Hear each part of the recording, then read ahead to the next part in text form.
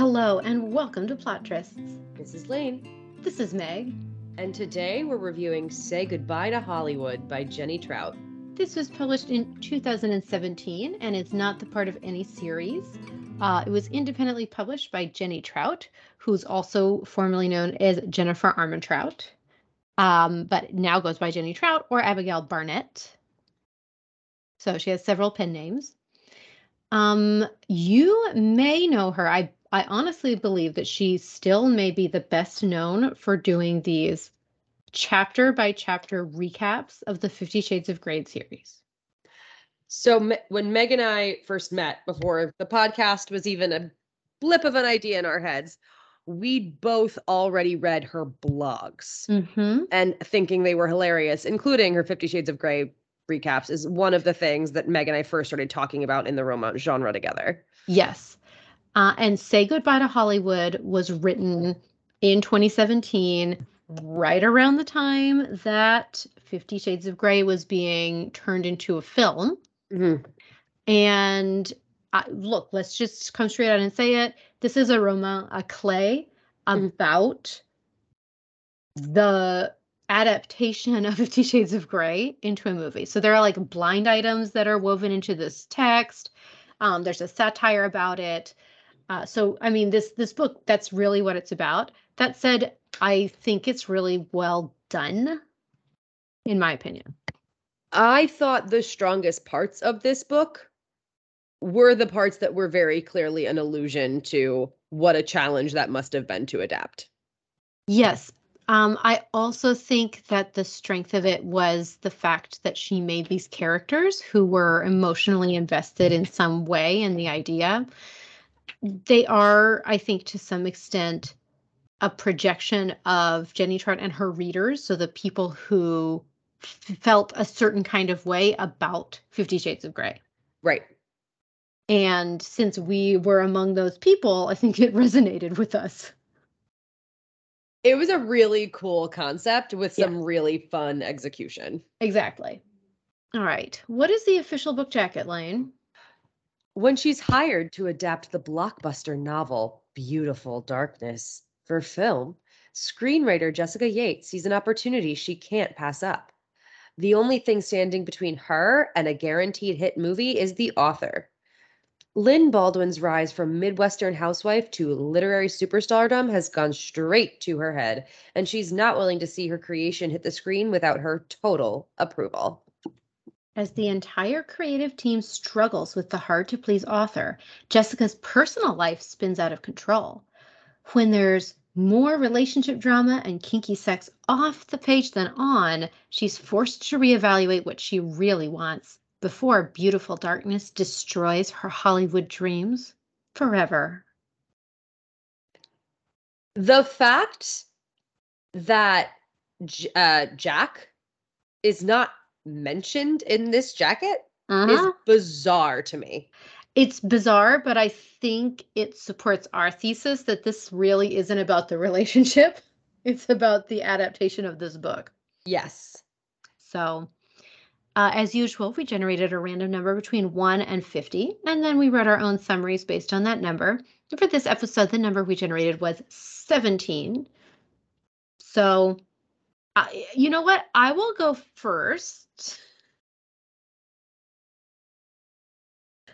Screenwriter Jessica and movie star / producer X Jack are working together on the adaptation of best-selling erotica. He's been a director before. He just isn't for this production. Correct. Yes, that's true. Lane, what's your 17-word summary? It is sort of hard to get over your ex when you control his orgasms every Tuesday. And sometimes even in between. Correct. So this, while it is a thinly veiled satire, it is also a romance. So there are a lot of romance tropes in it. Yes. The big one, of course, is second chance romance. So Jack and Jessica dated like 5-6 years ago after knowing each other in interesting ways for a couple of years prior to that. And then all came crashing down in Jessica's fit of insecurity and not knowing what she wanted. but they stayed friends, business partners, and fuck buddies during that time period.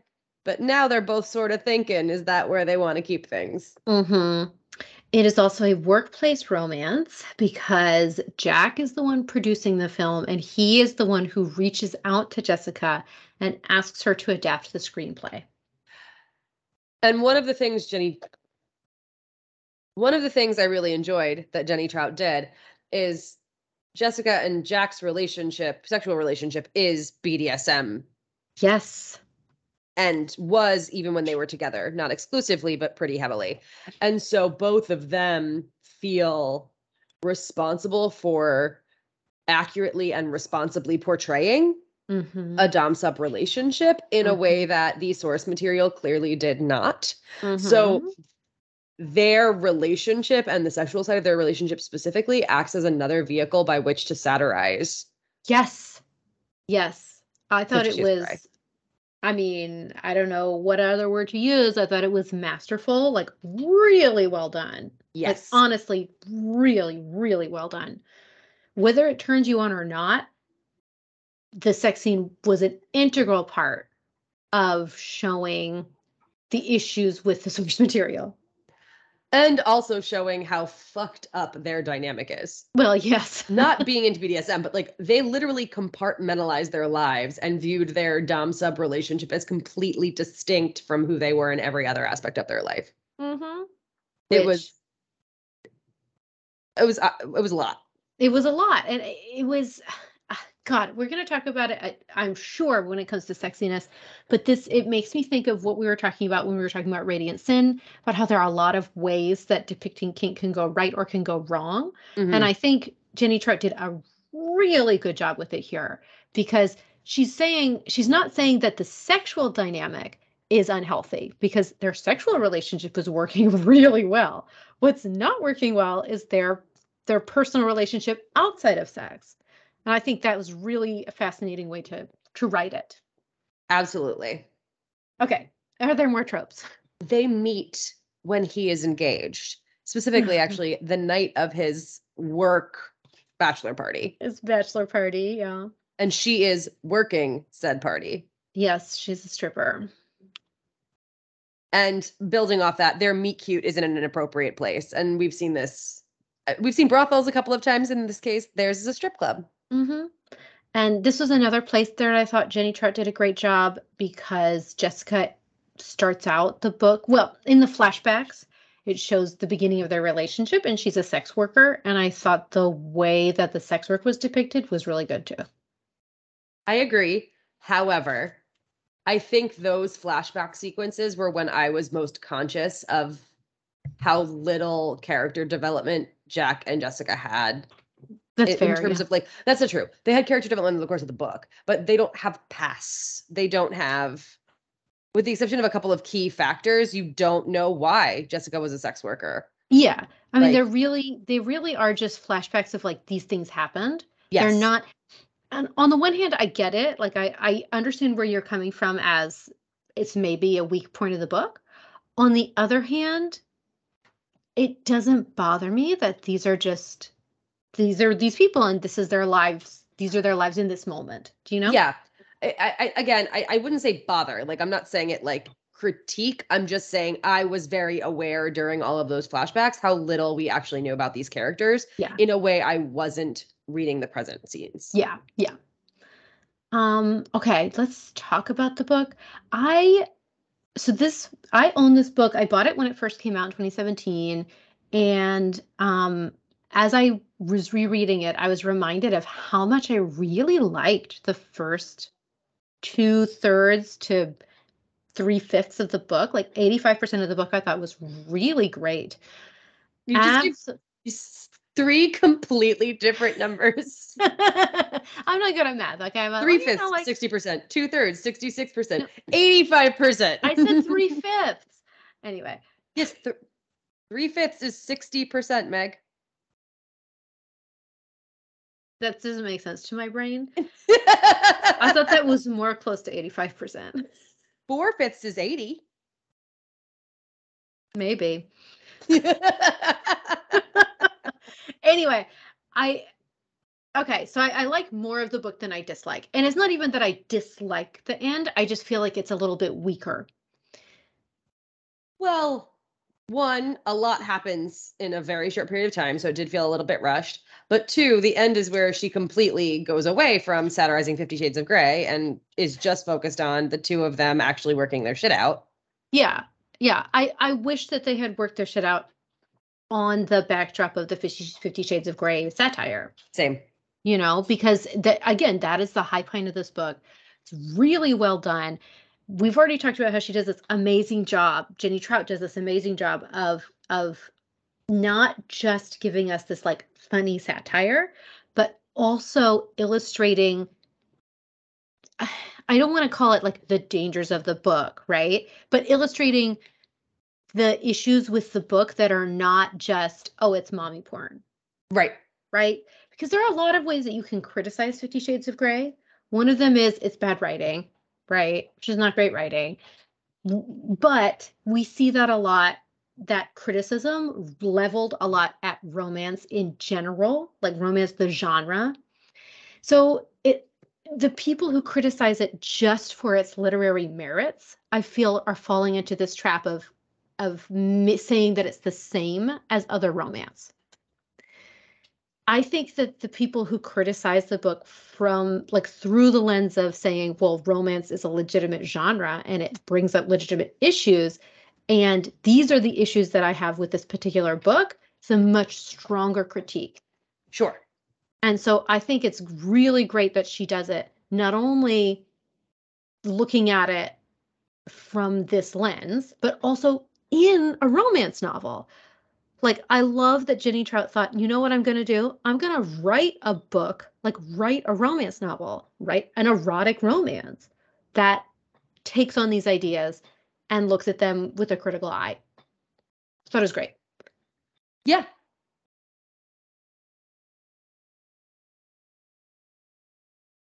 I also really like that Jessica is a screenwriter. I don't know how much, like how plausible this would be to have the screenwriter like on set and doing all this stuff. Like I honestly, I don't know, but what felt authentic to me was her approach to writing in general. Mm-hmm. And again, I get it. Like when writers write about writing, like it's not that uncommon to have a writer as the main character in a book. Right.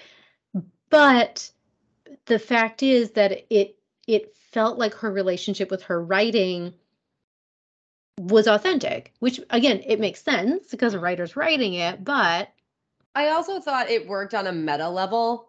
She is adapting a screenplay of a book that in real life was fan fiction of another work. yes. And in this universe is plagiarized from someone else's fan fiction. Mm-hmm. Thought that was a really interesting choice. Mm-hmm. Because to my knowledge, plagiarism has not been leveled at 50 Shades of Grey, except no, no, that's true. No one is saying that E.L. James was not the fanfic author, Sword Swallower or whatever, who originally published 50 Shades of Grey. If there is a case to be made about intellectual property and ownership, it is in the controversy of when does fan fiction cross a line? Yes. In and of itself, it's not straight up ripping off another fanfic author. Yeah, no. And then, I mean, I guess that's the question too. Like, when is inspiration not just inspiration? Mm-hmm. I have gone on the record. I don't know if I've gone on the record or not, but let me do it now. That, inspiration is inspiration, like. Wow, profound. It's so profound. I know. But like, there's nothing completely original out there. Like, we talk about tropes every single week, and we talk about like, I love this trope, or I love that trope, or this reminds you of this book, or this reminds you of that book. That said, there are books that I have said are maybe hew a little too close to their original inspiration, Absolutely.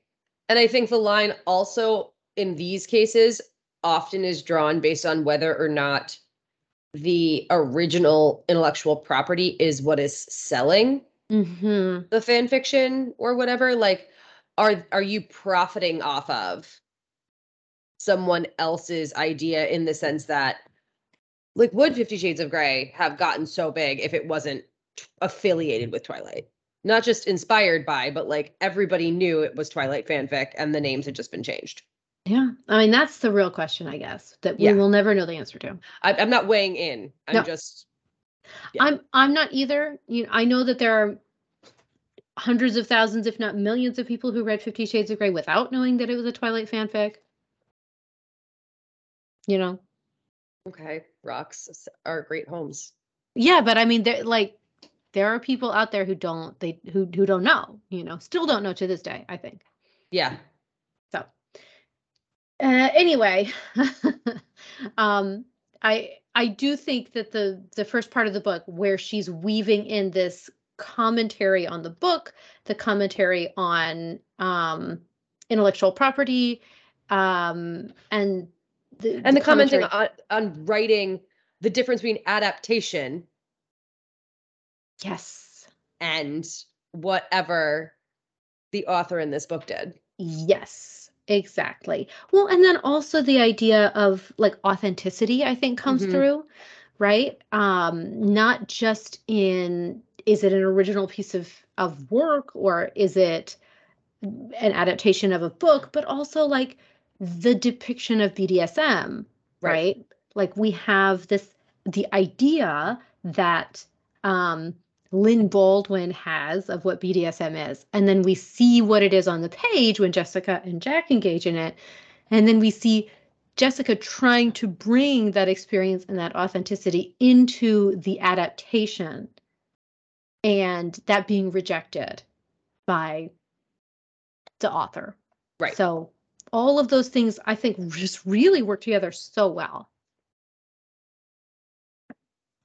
One of the other things I really liked, this book had more references to specific songs, specific trends, specific restaurants, specific like movies coming out.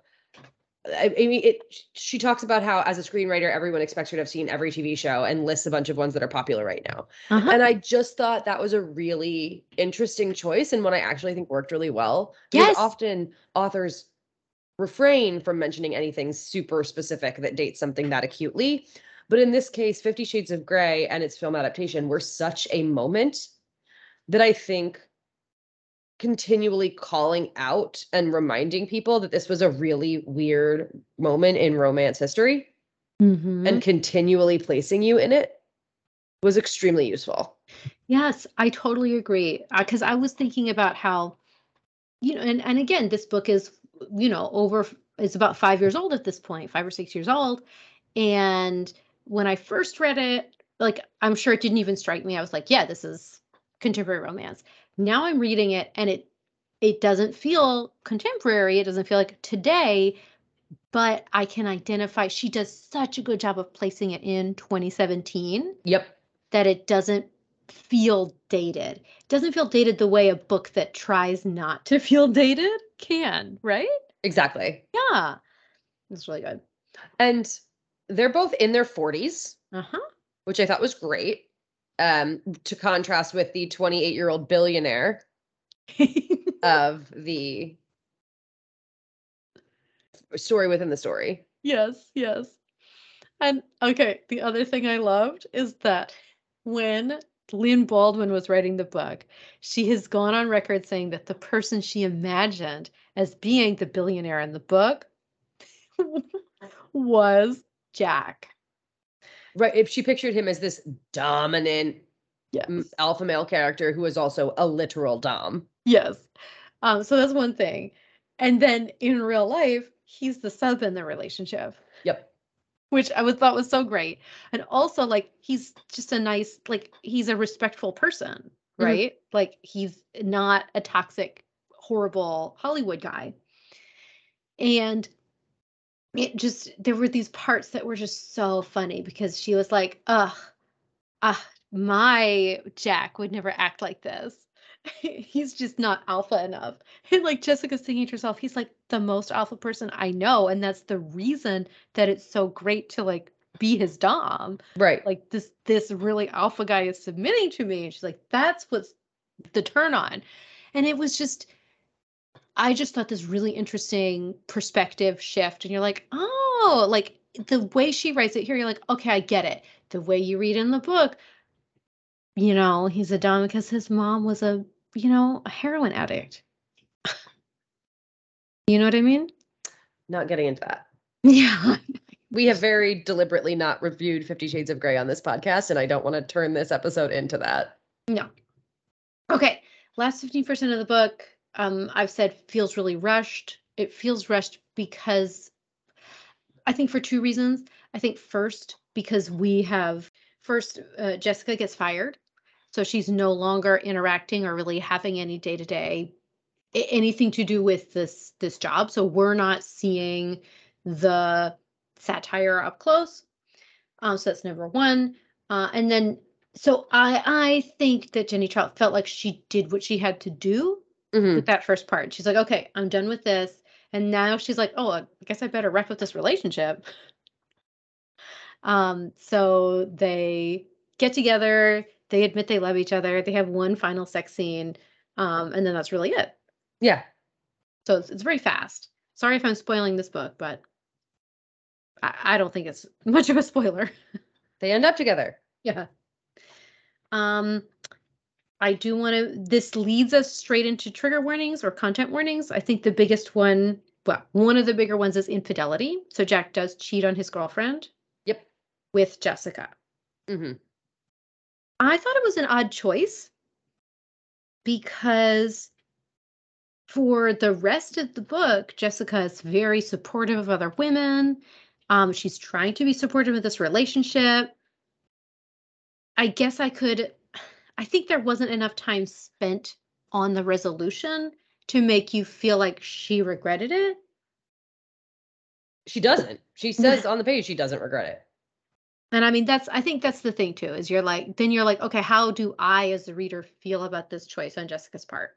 I thought it was also really interesting to have Jack be in a serious relationship throughout this book and not have his point of view. Yeah. Yes. It's all just Jessica's responses to it, which leads to a moment like him saying, yeah, I really love her, but I love you more. Mm-hmm. When he's still technically dating this other woman. Mm-hmm. Like, I felt really gross about the whole thing.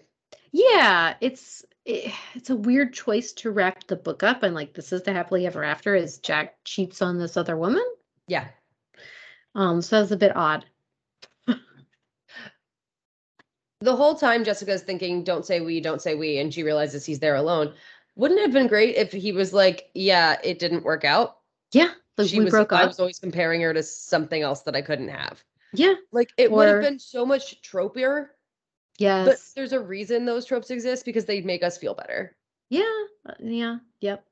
Or even, okay, I know this is ridiculous, but like even if like he had just texted her before he and Jessica went up to his room. I know it's like splitting hairs very fine, but even that, Anyway. I just would have rather she didn't exist. Yeah. Here's the thing. Her function in the plot was Jack realizing he had other options if Jessica wasn't going to be one, and Jessica being really jealous. I don't think the relationship needed to take up as much space as it did and like to last for as long as it did to serve that purpose. Yeah. So I think it just ended up making this thing pretty morally gray, if not black. Yeah. So, and I don't need that. Yeah. And again, there wasn't enough time spent with them to make me feel okay with it. Agreed. So I think it was very too quickly wrapped up at the end. That's all. And then the other content warning is basically, well, we talked about sex work. So there is sex work. I'm just mentioning it. I think it's portrayed pretty well. Like I don't have any issues with it. She was a stripper and then a professional dominatrix before she got her screenwriting start. There is also a really toxic workplace relationship, but that's the point of the book. Yeah, I also think the power dynamic in Jack and Jessica's workplace relationship is called out constantly. It's like a major source of the conflict. Yeah. And neither of them are shitty people about it. But if those weird power imbalances in professional settings are not something you want to read about, it's here. Yeah. All right. Anything else? I think that covers it. All right. Let's talk about sexiness because I don't think this book would be the same without the sex scenes. Oh no, you needed them. Mm-hmm. Absolutely. So the first sex scene is like it's a an entire chapter Mm-hmm. of a BDSM scene, right? Right. So he comes over to her house. I'm not going to go into detail about like what they do, but she, tortures him sexually for a long time. And the boundary that they've established in their new dynamic since they have broken up is that she does all this stuff to him, but Yes. he doesn't touch her. They don't have sex. She doesn't get off. It's like a way more hardcore version of the no kissing, Yes. Yes, which it was is. fascinating. Yeah, it was really fascinating. Um, I also think that this scene was really important because, for example, Jenny Trout allows them to get to the point where Jack actually safe words. He uses the Mhm. safe word, which, if you've read other books, either it's not discussed or like they'd be like, "No, I would never use a safe word." You know what I Mhm. mean? And I think she's really making this effort to show like what a consensual, ethical BDSM relationship would be like. With two characters who clearly have not resolved very important key issues between each other. Yeah, and I think that was really good. Like honestly, I think it was really good that Yeah. these characters they're not perfect characters. Even when they get to happily ever after, they're not perfect.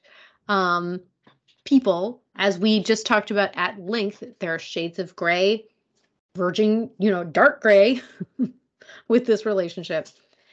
Uh, but even though they themselves do not have a very healthy relationship dynamic outside of the bedroom or the BDSM scene, this part of their relationship, sexual relationship, is clearly defined, clear boundaries, and I don't know. I just thought it was really good and was a perfect contrast Mhm. to what she was trying to call out in the other part of the text. And I also think the subsequent non-scene sex scene worked really well, especially when you're contrasting it with 50 Shades of Grey, because Mhm. they don't only have sex in scenes. It is Right. not some sort of she has to exert control and be in her sex dungeon in order for it to be fun for her. That said, even in the non-scene scene, little bits of she's clearly the dom come out. Yes, and it was, I don't know, I just really enjoyed it. Yeah. There are very few romances you read, in my opinion. I mean, and again, we're reading like mainstream romance, right? Mostly historical, some contemporary. But in those books, they're mostly vanilla, but if they're not, it's like 99% of the time the dude is the dom. If that's even a dynamic that's expressed. Yeah, if there's any kink, Right. right? So, very rarely would we see a woman be dominant in the bedroom for more than just like, I want to be on top, Right. and he's like, Urza's taking control. And you're like, oh, yeah.